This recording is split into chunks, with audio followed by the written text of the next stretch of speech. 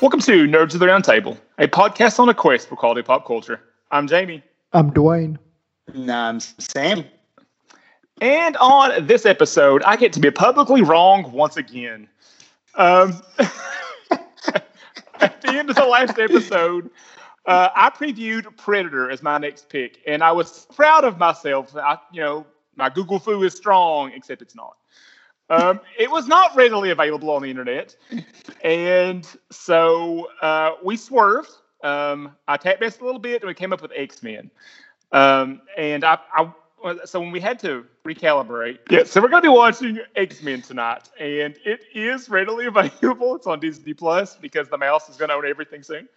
But this is kind of one of those sort of seminal movies, isn't it? I mean, if we don't have X-Men, there's probably no Avengers. I mean, what we see is the tentpole movies of most studios now don't happen without this movie succeeding. So I thought it was if we were going to tap dance real fast, I thought this was a good one to go to. Yeah, well, this was Marvel's first foray into, I think, taking their superhero serious and really trying to make something happen with them. Kevin Feige producing, probably one of his earlier credits, with Bryan Singer directing, a wonderful cast. Patrick Stewart, you had Halle Berry, Ian McKellen. There's a pain section for that. Okay, so let's pause on the X-Men for a moment and keep it 100.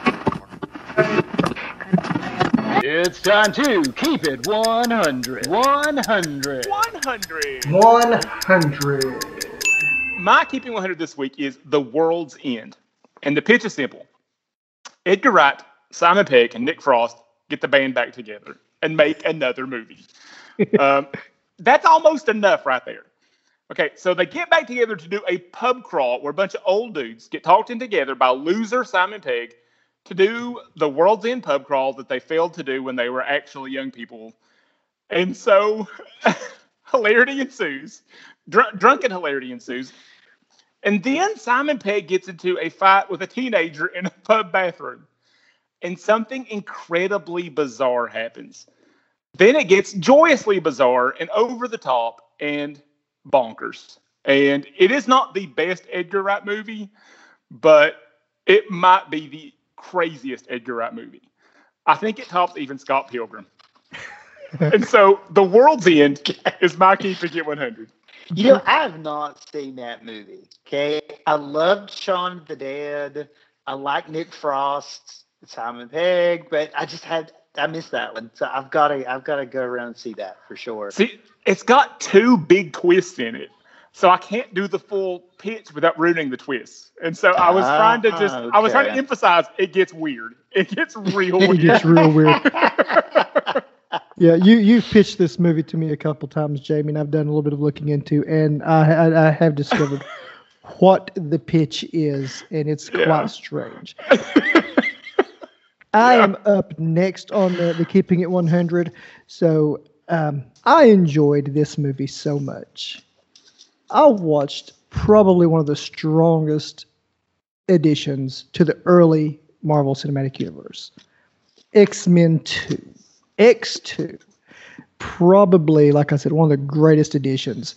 It continues the story that was laid in X-Men 1 so well. Shows you where these characters are going, what's going to happen, the struggles they have. Introduces Nightcrawler, one of my favorites. And then we get X-Men 3. We'll leave it at that. That's my keeping it 100. Sam, that's all I needed. Sam, you're up next. X2 is great, though. I think either that one or First Class is the best of the Fox X-Men movies. Mm-hmm. Yeah, that's a great recommendation. Yeah, believe it or not, I recently watched Days of Future Past for the first time. I like that one a lot, too. I'm sorry, Sam. I stepped on your toes. No, not a bit. I was just going through my head with those movies. Dark Phoenix was a interesting way to end that Fox series. No, it's not the end. Hypothetically, we're still getting New Mutants. This week. We'll see. I'll believe it when it's played in front of my eyes. And probably only Agreed. about 30 minutes in. I won't believe it at first. Go ahead. I'm sorry. Okay. So, it's said that you never forget your first doctor. I know I haven't. But I think it's equally true about your first companion. So, after much delay, the U.S. has finally gotten what is labeled Doctor Who Tom Baker Season 3, which is really Season 14. But it's not the whole set that I love. There is a documentary titled Our Sarah Jane. And Sarah Jane Smith, played by Elizabeth Sladen, was my first companion. And to this day, she is still the gold standard for me. The documentary really focuses on her life and career from her early days in the Liverpool theater to the revival of the Sarah Jane character in the Sarah Jane Adventures. And even though, Liz passed away in 2011, just to hear people talk about her, and still to this day, Tom Baker, just it's so heartwarming, and he cared so much about her. And it's kind of amazing to still hear him talk. And so the documentary is it's a fantastic tribute to a great actor, a good person. And honestly, it's the reason she'll always be our Sarah Jane. And that's my keeping it 100. So. Being an old Who agnostic, every time she shows back up with David Tennant, it was really weird. I didn't know what was happening. It's hard for me to keep it together in that episode. I'll be quite honest with you. I had no clue what was going on or why it mattered. Oh gosh. See, for my generation, especially because that's where PBS started showing Doctor Who, you saw a lot of Tom Baker and Liz Sladen, so it was a lot of Doctor and Sarah Jane. So, yep. Yeah, based on David Tennant's acting and the score, I was like, I'm supposed to be feeling something now. I don't feel a thing. Oh. No, you don't have any context. All right, let's get back on track and talk about X-Men from 2000 with our opening thoughts and grades. And Dwayne, you have the privilege of going first. And based on our pre-show discussion, maybe bumming us out. Let's see how this goes.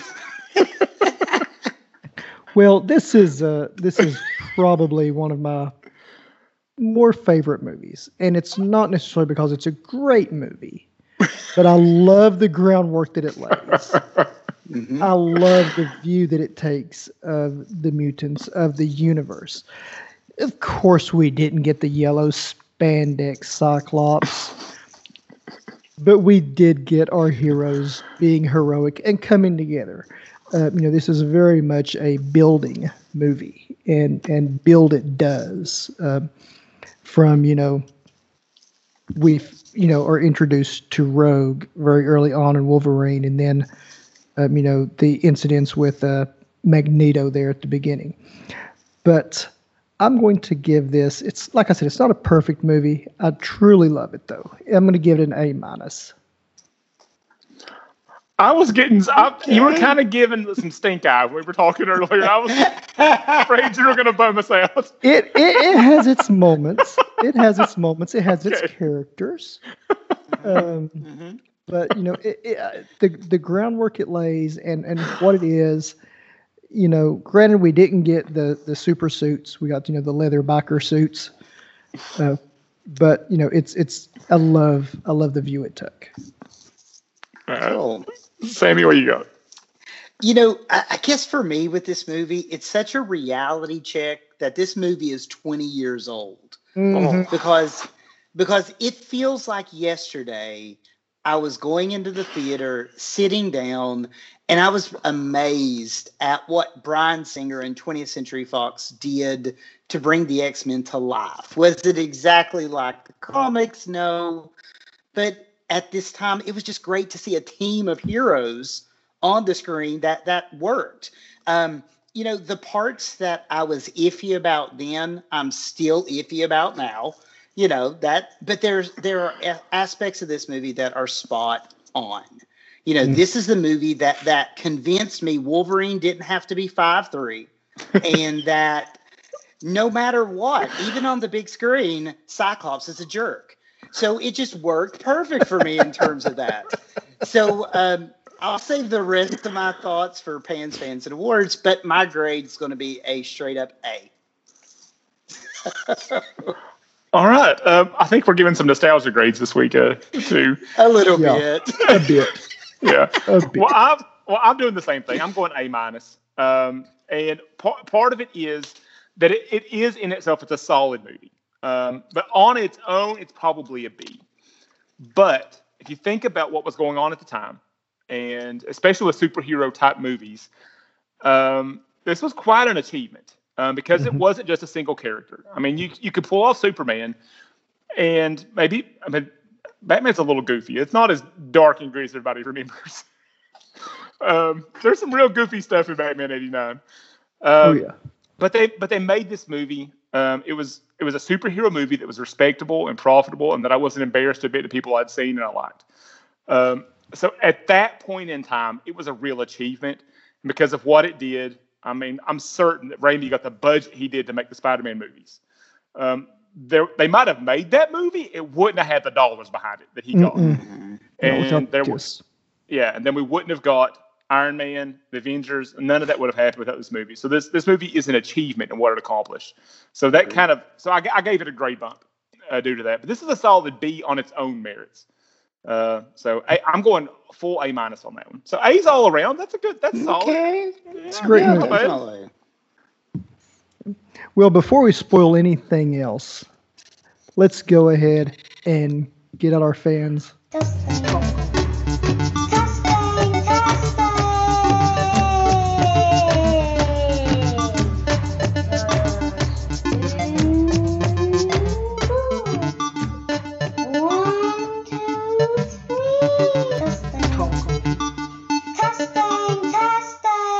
So here we go. Sammy, you have the privilege of gushing first. All right. So, when right from the get-go of this movie, I love how in just a few short vignettes, they set up everything this movie is about. Mm-hmm. From the young Eric Lehnsherr in the Polish concentration camp to the tender yet traumatic moment of Marie's first kiss. We get an explanation of what it is to be a mutant. Why are there mutants? And then we flip to Jean Grey. And all of that just works together to really ground that movie, I think, in a way that affects everyone. We all remember what it was like maybe to be different or not feel like you fit in or that type of thing. And I think that's the draw of the X-Men in general, whether it be the comic, the movie, whatever. So, but they got that right. And I was so excited that they did that. This wasn't the, like kind of Jamie alluded to, kind of the over-the-top superhero movie that was kind of silly in its own merits in some ways. This was a very real world environment that these characters were placed in. And I think that made the story, to me, really impactful. And I think that's, like I said, that's my biggest fan. It's just the tone of this thing. They want it to work. So. Yeah, I think you were highlighting in the beginning. By the time that Magneto and Chris X are done having their discussion on the outside of that hearing room, we're set up. I mean, they do it so much because there is so much to set up, and he does it so succinctly and quickly, rapid fire. Yep. I mean, by the time they're done, we're ready for the story, and with there was so much heavy lifting to do in those scenes. It's quite a feat. Yeah. And a lot of exposition can sometimes drag, but that was cut and edited in a perfect way that I think we got just the exposition we needed to then you could hit the accelerator and just have some fun with the movie. Yeah. So. Yeah. Well, I'm next, and mine is kind of tagging along with yours, and it's just the fact that they weren't embarrassed, with maybe one exception that I'll get to later. But the writers and directors clearly embraced the subject matter and just made a good movie. The actors weren't. I mean, Hugh Jackman had the full comic book accurate Wolverine hair and walk around on set proud. I mean, that in itself is quite an achievement. The amount of product that man's hair, it's a modern marvel. But so they had these superpowers. They lived and inhabited the world of these comic books, and it didn't turn into Batman 66. Nobody's winking at the camera. Nobody's like, yeah, we can't believe we're doing this garbage either. The plot wasn't super complicated, but it did feel like a real authentic superhero plot. And they played it straight. It never really got goofy, except for maybe Toad a little bit. So I love I guess in sum, I love the approach they took to making this kind of movie. They took it seriously. They weren't embarrassed by what they were doing, and we got a good movie out of it. And so that's my fan. Entirely. I'm going to shift my pen a little bit because you guys essentially said what I was going to say. They took it serious. They laid the groundwork. They told the story, and they didn't flinch. They didn't wink. They didn't joke. Well, they tried to joke, but they didn't land. But no. Another fan, guys. How do you get Patrick Stewart and Ian McKellen as your main hero and antagonist? The cast of this thing. Hugh Jackman. Yeah, he's 6'3". He's a foot taller than Wolverine. But he owned that role. He made that character his own. As much as she's had shade thrown at her, Halle Berry's Storm in this movie, I think, is great. It grows. It's good. She owns it. Like Jean Grey. She better own it. She did. Jean Grey as Phoenix. I mean, she's killer. I mean, the cast is great, and the groundwork that this laid, for future movies, the story it told. The X-Men to me has always been a take on prejudice. You have the view of Xavier Academy. They want to be included through inclusion, knowledge, and being beneficial to society. The Brotherhood of Mutants want to be included by taking over being militaristic. And I mean, they've done a great job establishing those sides. So those are my fans. But there is a kitchen in Xavier's school. You get that in the second one, remember? we see a Wolverine go down and snatch is that a root beer? In the movie. So let's go to that kitchen and get our pans.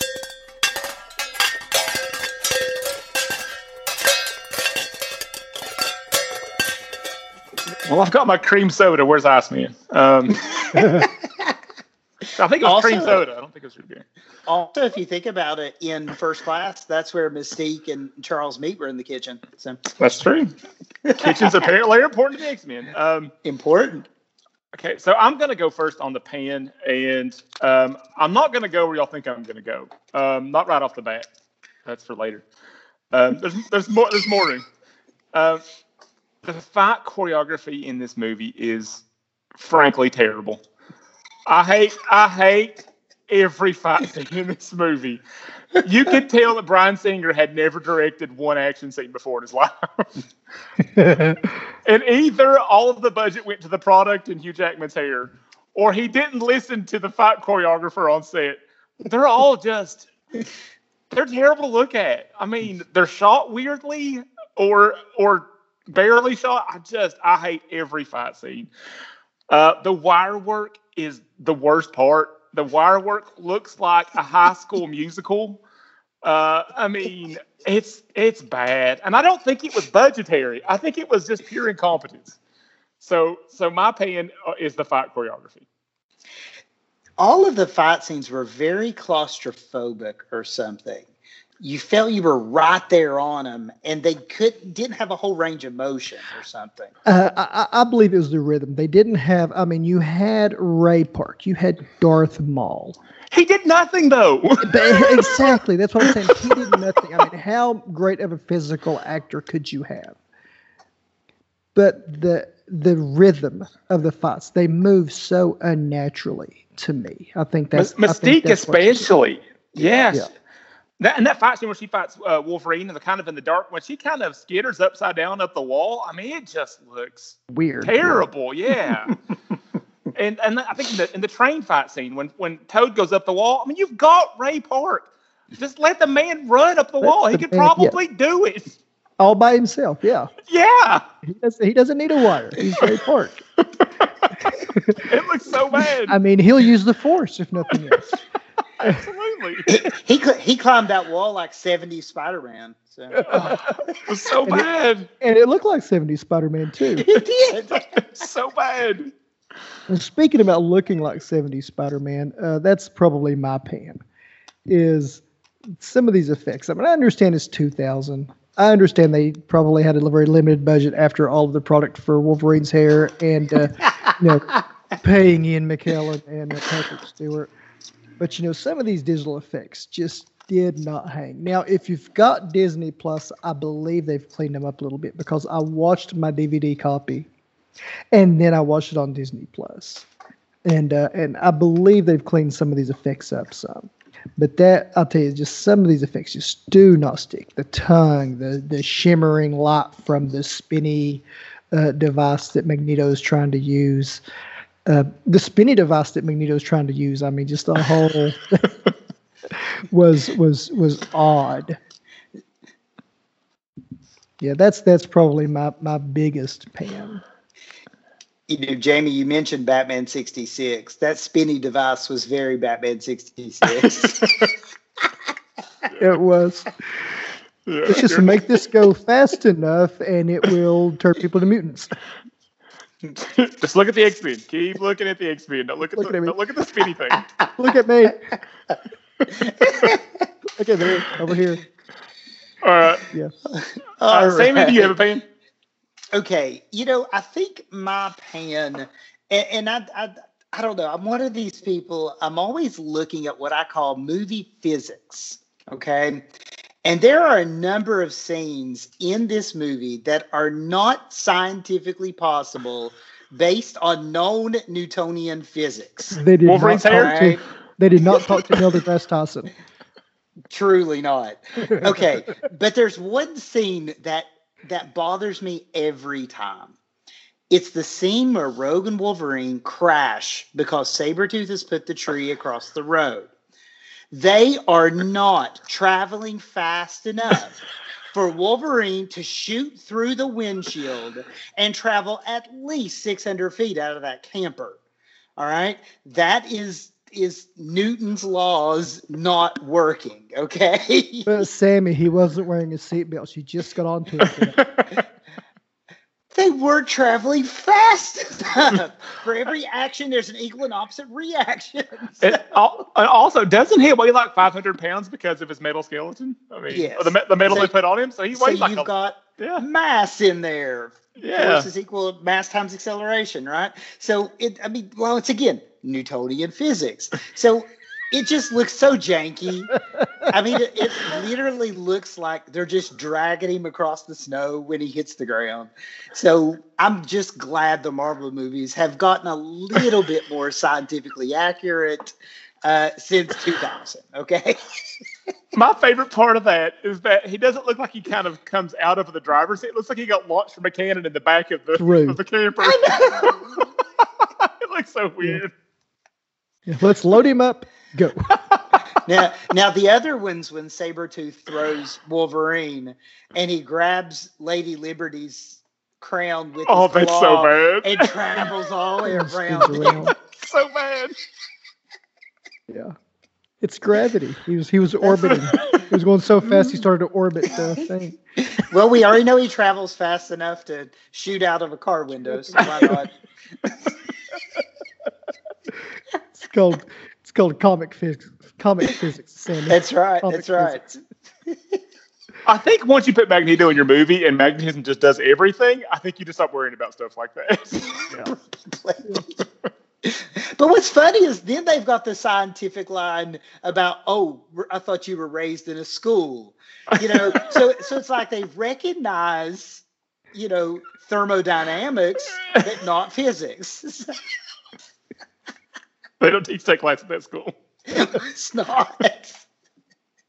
That's a well. Apparently, they have Scott teaching motorcycle mechanics instead of physics. I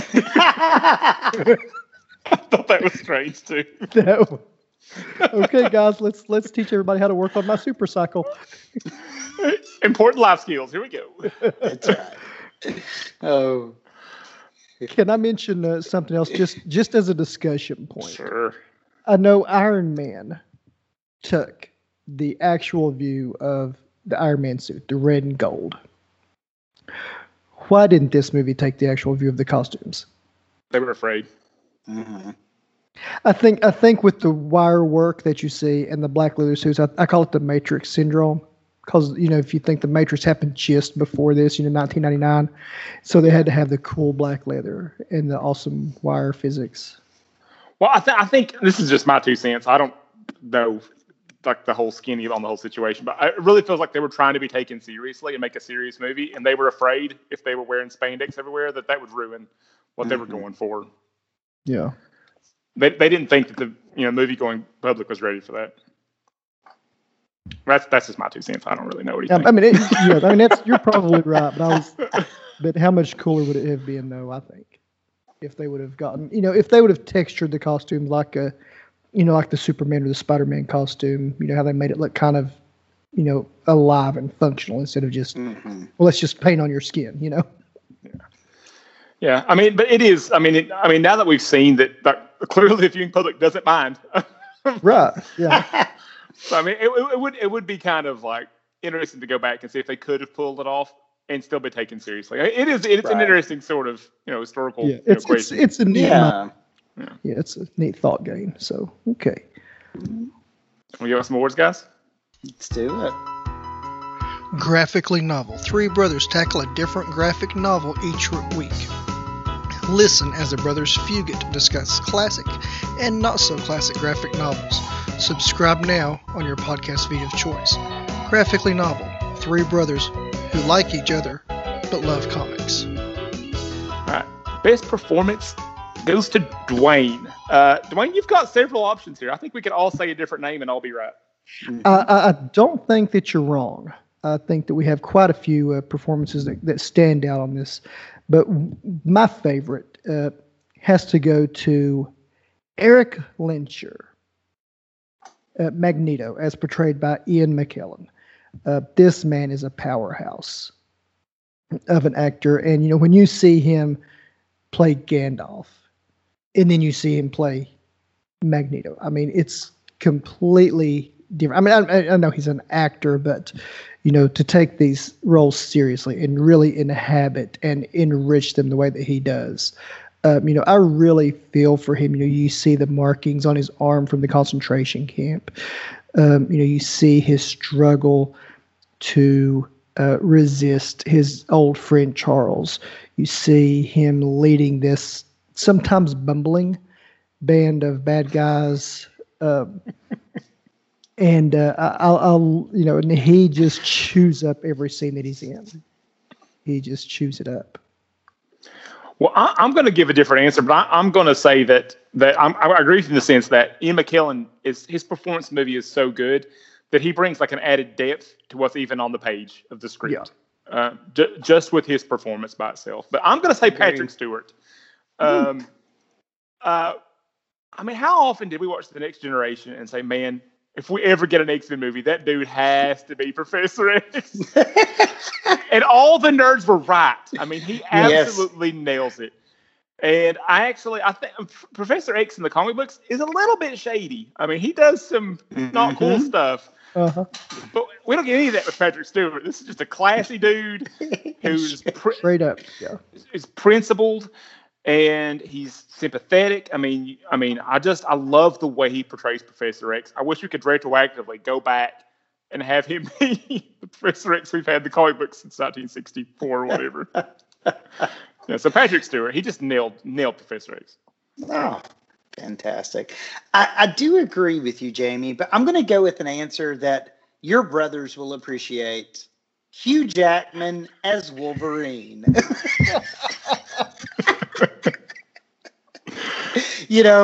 I have always loved this character, and that was before he became Marvel's poster boy. Okay, so I've loved Wolverine since the early '80s, right? So, but I think what made Hugh Jackman's performance great is, yeah, he's a foot taller than Wolverine actually is, but he brought all of that mashup of characterization that the comic brings to Logan. Mhm. You know, I love the Logan version of Wolverine anyway. I would much rather him be in jeans and cowboy boots and stuff like that than the spandex.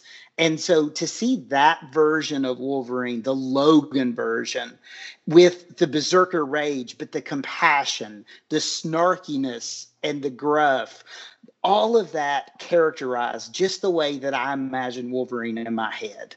I just think Jackman did such a good job with that. So. I forget which one of my brothers made this joke, but I think in this movie, this is the last time he gets to be Hugh Jackman, because after this, he becomes Huge Jacked Man. Yeah. This is the last time he looks like a normal human. And I do always think about X-Men Origins Wolverine and how much bigger he is in the prequel movie. Not a lot of protein in the cold north, maybe. I don't know. That's the funny thing, you know, just in general, thinking about the year 2000 and how they envisioned a superhero's body, you know, versus now.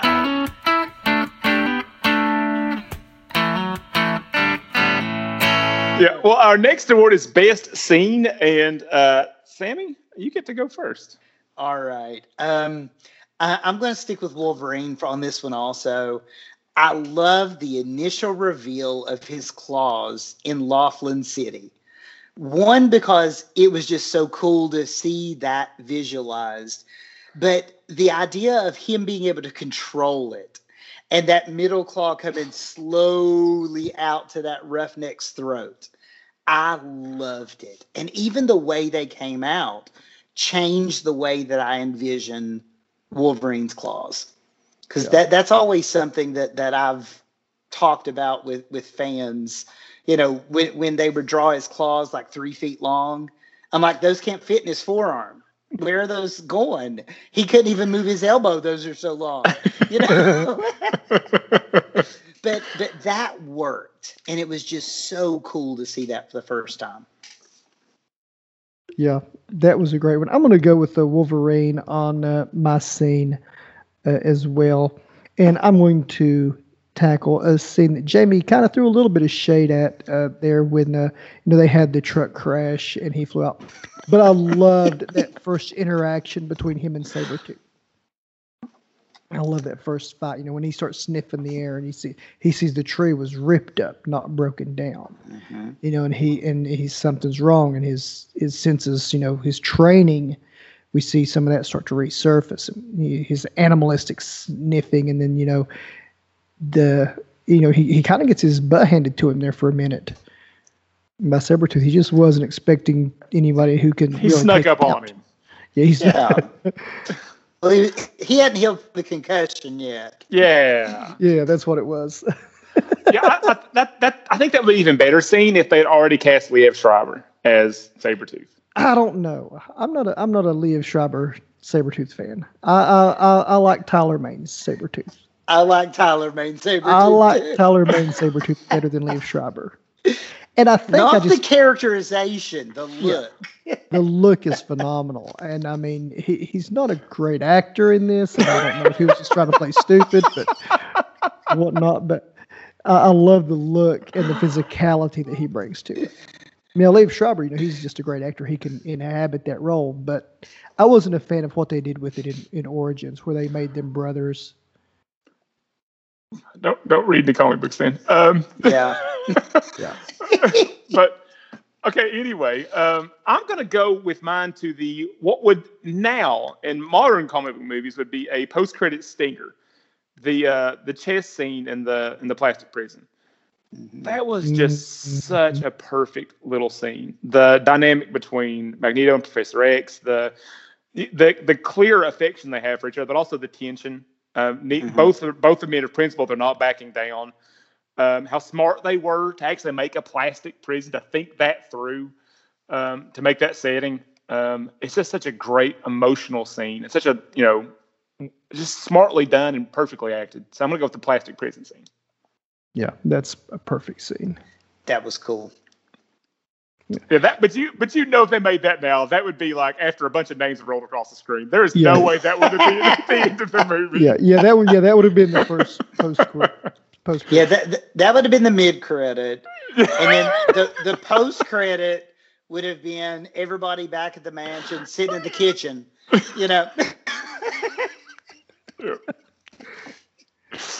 Jamie, drinking root beer. You get to go first with who you think is the best character.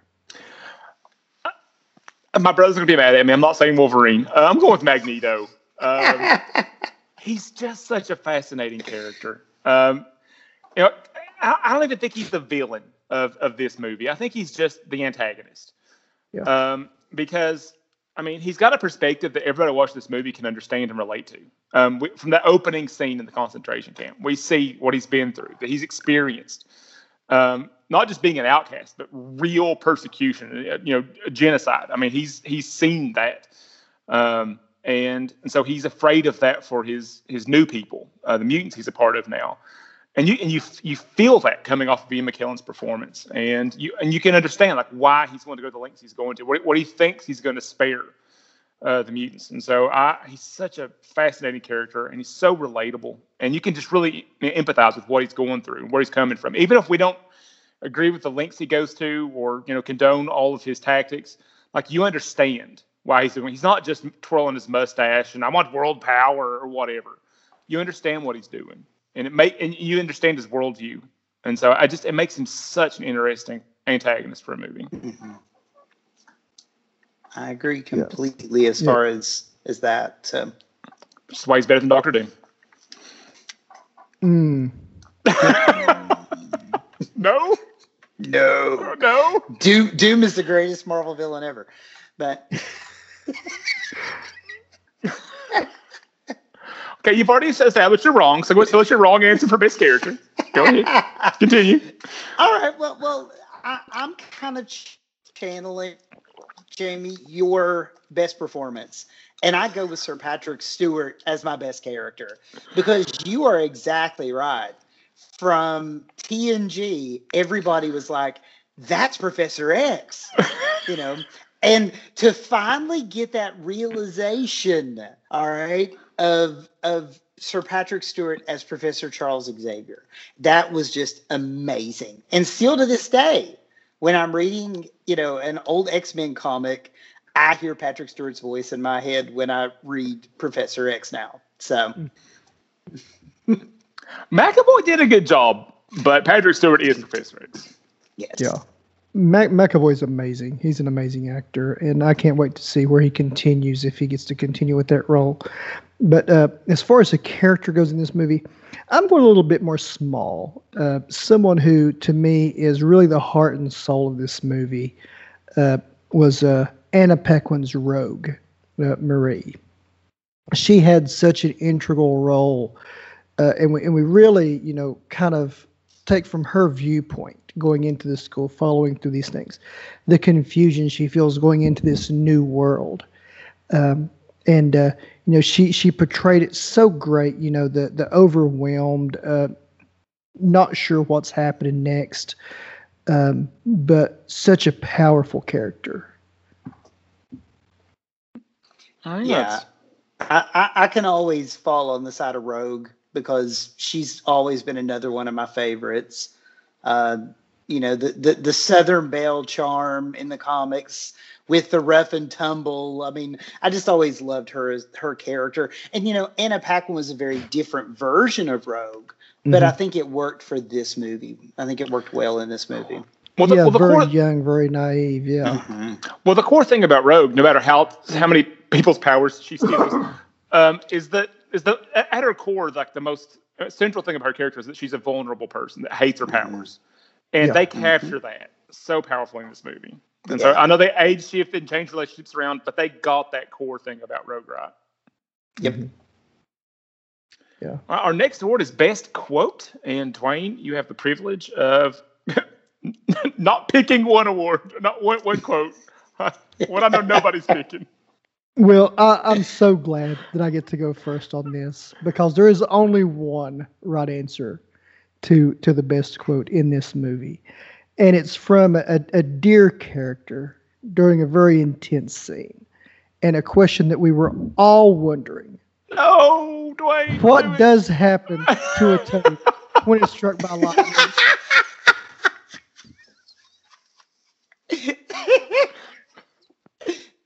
I'm sorry. That's so bad. I had to troll everybody on that. But I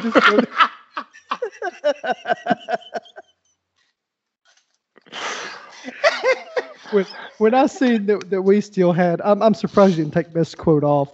But when I seen we still had best quote, I said, "Yep, I'm going there. I'm so going there just because it's so awful." That is both, despite the fact that woman was in Catwoman, that is still the low moment of her acting career. It's No, Catwoman is still the lowest. Well, I don't know, man. This one was only for a minute. Catwoman, she was doing for like 2 hours. Yeah, I've been able to block out of my memory Catwoman. I can't get what happens to a toad out of my memory. You got to finish the quote though, Dwayne. What happens to a toad when it's struck by lightning? Well, Sammy, since you had to ask, the same thing that happens to everything else. Do you all know who wrote that line? A 4-year-old? No. It's somebody else's low point of their career. Joss Whedon wrote that line. Oh. Joss Whedon did a screen doctor pass on this script. That was one of the things he wrote, and they kept. Well, Oh my gosh. I'm glad he got that out of his system.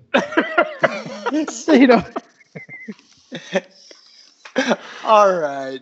So I think I'm going to go in and throw my quote in here because I went a little bit of a different way than Dwayne. That one's quote worthy. But I think the one that it's memorable to me, yeah, it's memorable. That's for sure. The one that stood out to me once again kind of goes back to the characterization of Wolverine, and it was something I once again never thought about. But the exchange between Rogue and Wolverine when she says, "When they come out, does it hurt?" and he says, "Every time." And when you think about the fact, even though he heals, these things are cutting through his skin every time. It's an open wound every time. And that just really hit home with me. So, because, in the comics, they drew his gloves and he had these little things on the top that his claws would pop out of. So it was almost like he had like little shoots in his hands or something. But that changed it, and it totally changed my view of Wolverine's claws. So Yeah, and when you see, that's another thing that opened my eyes to that. When you saw at the beginning, you see the fist straight on as that middle claw starts to come out, and you see the skin tear and open. Yep. And you're like, oh, that's a physical thing. Mm-hmm. Yeah. And you think about the bones that's displacing in his hand. I mean, that has to be just agony. shifting the metatarsals, or is that the foot? I don't know. It would be carpals. So Carpals? Yeah, I don't know. tarsals it'd be carpals. So all the carpals and metacarpal bones are just shifting. All those little bones in your hand moving on to make room for those big claws. I mean, that has to be just agony every second he's got those claws extended. Yeah. Well, my quote is another Wolverine quote. I struggle with two of them, but there's one I think is just so. It's just a great quote. So it's at the very end of the movie when he's fighting with Magneto, and Magneto says, "Why do none of you understand what I'm trying to do? Those people down there, they control our fate and the fate of every other mutant. Well, soon our fate will be theirs." And so Rogue starts screaming, and then Wolverine says, "You're so full of bleep. If you're really so righteous, it'd be you in that thing." And I just love that he calls him on the carpet. It's so great. And considering, I guess, in the comics, the relationship that they've had and the things that have occurred with Wolverine's adamantium and Magneto and all that. So it kind of calls forward, I guess, with all that. So it's kind of interesting. All right. We're moving on to the episode-specific awards. And so, Sammy, you get to go first on Best Adaptation from the cartoon/comic books. All right. So obviously, as we're going through this, you can tell I'm going comic because that's where my basis is. So when I started reading X-Men on a regular basis, it was during Fall of the Mutants. And that is where we get Robert Kelly proposing the Mutant Registration Act. And so I love that. It brought back that moment in time because I remember those ads in the comics. It's 1987. Do you know what your children are? And it would have pictures of kids. And it's like, which one's a mutant kind of deal. And I just, that really stood out to me as a teen. I wasn't a teen at that point yet. But yeah, I was 12, so I was pretty close.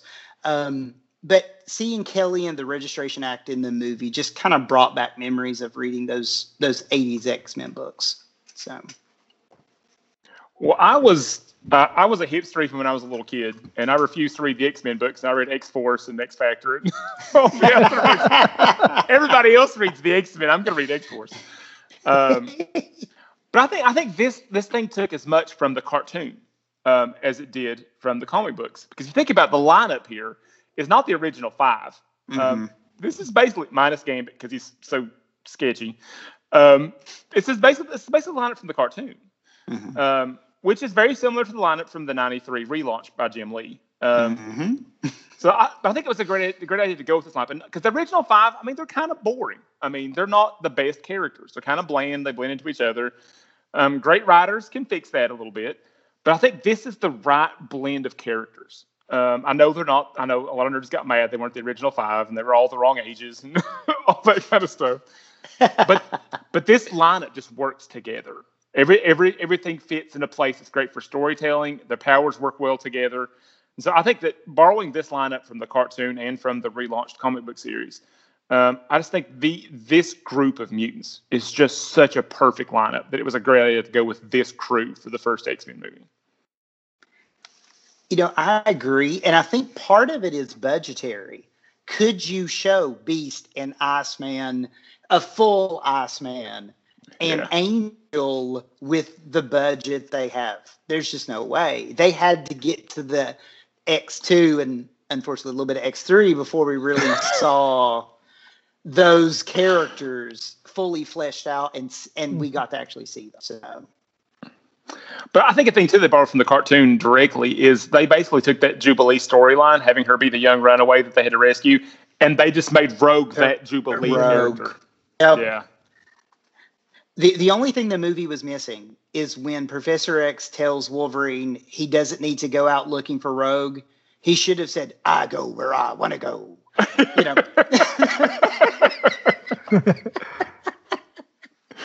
All right. Well, the thing I love that they adapted, because I was kind of afraid when I saw the black leather suits, instead of a little bit more accurate costumes. I love that they stuck with Cerebro as the big crazy circular room with the gantry in the middle, little catwalk coming out there, and it's a thing. Yeah, the funky helmet. The X's on the doors in the hallway. That stainless steel, medical looking lab area. I loved the Cerebro. I'm so glad that they kept that. Yeah, and you're right. That could have been a really goofy scene, but they executed it so well that it really works. Yeah. All right. Our last award is the best that aged well. I'm going to go with Hugh Jackman as Wolverine. That dude nailed that from the second. I know, and he even showed up late. There was a different actor cast as Wolverine who hurt his back on the Mission Impossible movie, and they had to last second grab Hugh Jackman to be Wolverine. And he got the character from the second he was on set, he was just Wolverine, and it's aged so well. Speaking about aged well, he's only aged 5 years since the movie. Well, that was my joke. That was my joke. So what the best that age well is Hugh Jackman. He's really aged well. You know. Well, if we're going to do that, then we need to pick Patrick Stewart because that man hasn't aged since like 1989 or something. Whenever the next generation started. I don't know. He's starting to look a little older now. He's looking been more like gaunt. 30 years though. He's aged like 5 years in 30. Yeah, I think he stopped aging right after Dune and picked back up like 4 years ago. Yeah. Go ahead. But I was a little afraid to go back and see. Like maybe he didn't quite have it figured out, or maybe because I know he wasn't really working out in the same way back then. I'm like, maybe Wolverine's not going to be what I remembered, but it absolutely was. So that was mine. Cool. All right, Sammy, what age All well right. for you? I think just the premise of the movie has still aged well with me. It's still an entertaining movie. It still has everything that makes the X-Men the X-Men. It's still got the school, and I love the way the school is set up. It still has the Blackbird. I was always fascinated by the Blackbird. And just even the basketball court opening up and the Blackbird coming out, all that still hits home with me. So yeah, that's probably, besides Hugh Jackman not aging at all, so those are the things I think that still aged well and still hit the mark for me. Yeah. Well, I'm going to go a little bit sideways on that one, and the Mystique costume and the Mystique effect when she changes, into different characters and then back to Mystique. They still use it in the, with Jennifer Lawrence and not Rebecca Romijn in the new movies. But that's an effect and a look that they really got right. And I think it really added to the movies, made her so much more creepy. The little yellow glint in the eye when she has an emotional response to someone. And I think that look may have gotten some teenage boys in the theaters too. Oh, no doubt. Just saying. I mean, you get Rebecca Romijn with no clothes on and some latex applicators. I mean, yeah, I'm just going to leave that there. But yes, speaking of aging well, this movie is 20 years old. Come out shortly after another movie that has aged well with our beloved Keanu Reeves in it. Keanu doesn't age a day. He has aged so gracefully and beautifully. Where is our Keanu a mutant of time and space? Where does Keanu connect to our mutants here, Jamie? Halle Berry was in John Wick 3. That's all she gets. She was so bored with the material and so embarrassed to be in this movie. Man. That's all she gets. That's the Keanu connection. Man, you normally have a little bit of lead up. You just come and drop that right on the table. Well, this is a part of the show where we're wrapping up from our movie review of this great, introduction into the comic book realm. And we normally have our next quest already lined up. We normally have what we're doing, but we've had to do some shuffling with the coronavirus. We had went from bi-weekly news episodes to once a month news episodes, and now there's not even that. The news is delayed. Everything's delayed. Just look at the calendar and say that was your news episode. Nothing's happening. That's the news episode. Nothing's happening until further notice. So we put out the call on the Facey space. We got the Instabook and the Facegrams and the Twitters, all of those, and we said, nerds, pitch us some movies to choose from. Well, we've drummed up 20 selections, guys. 20 selections. Well, being true nerds of the round table, that just sparked a little idea here. Certain games have a 20-sided die that we thought felt real nicely, just being able to pick one of those 20 movies. So, Jamie, to do the honors, I think we have a very early contributor to the show. Yes, we've had a silent partner from the very beginning. And early on, she had a bigger role. She was doing all of the editing. And until Dwayne took that over, because Dwayne and I are, control freaks and have to put our grubby fingers on everything. And I wouldn't want to put her through some of the things that I edit. That's true. It's also a little bit of mercy thrown in. But we put Sammy through so much, don't we? But my wife Edna, who some of you will know is my co-host on Zafram, is going to do the honors of rolling the die to help us select our next movie. So Edna, say hi. Hello. Do you have the die?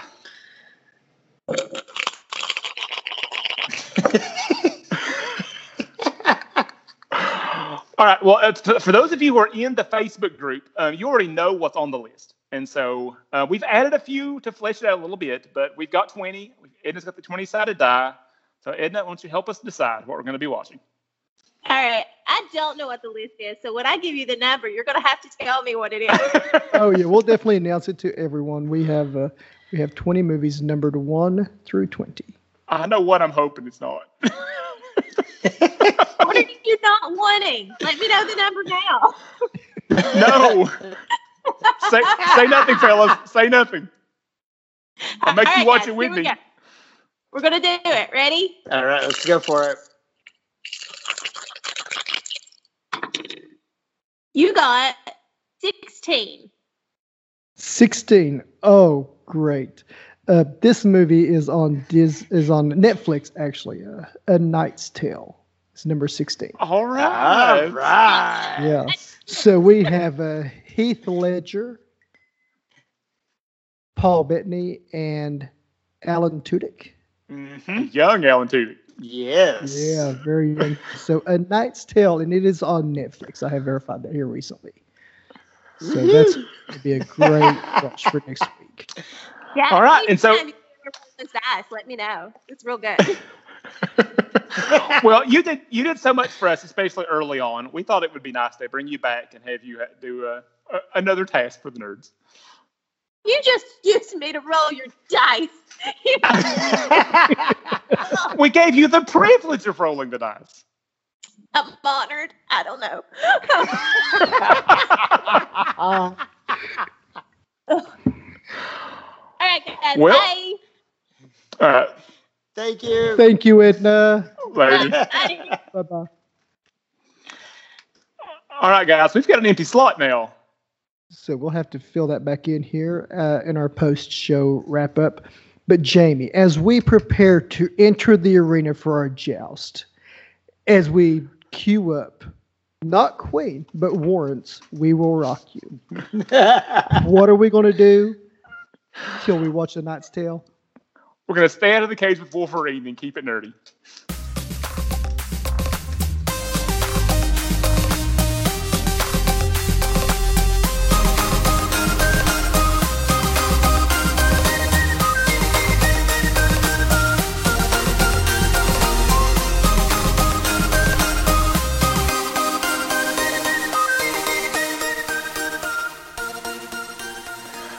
Okay, since X-Men was an early Marvel movie and had no post-credit scene, we've decided to do it for them. Okay, so since we've rolled the die for the first time, we now have an empty slot. So what we're doing now is we're starting a race. So first listener to get on the Facebook group after this thing drops on Monday gets to fill that empty slot. So race is on, guys. So the first post we see on our Facebook wall will be the replacement for A Knight's Tale. Number 16 on our infamous 20 list of movies. Don't disappoint us. And don't scar me.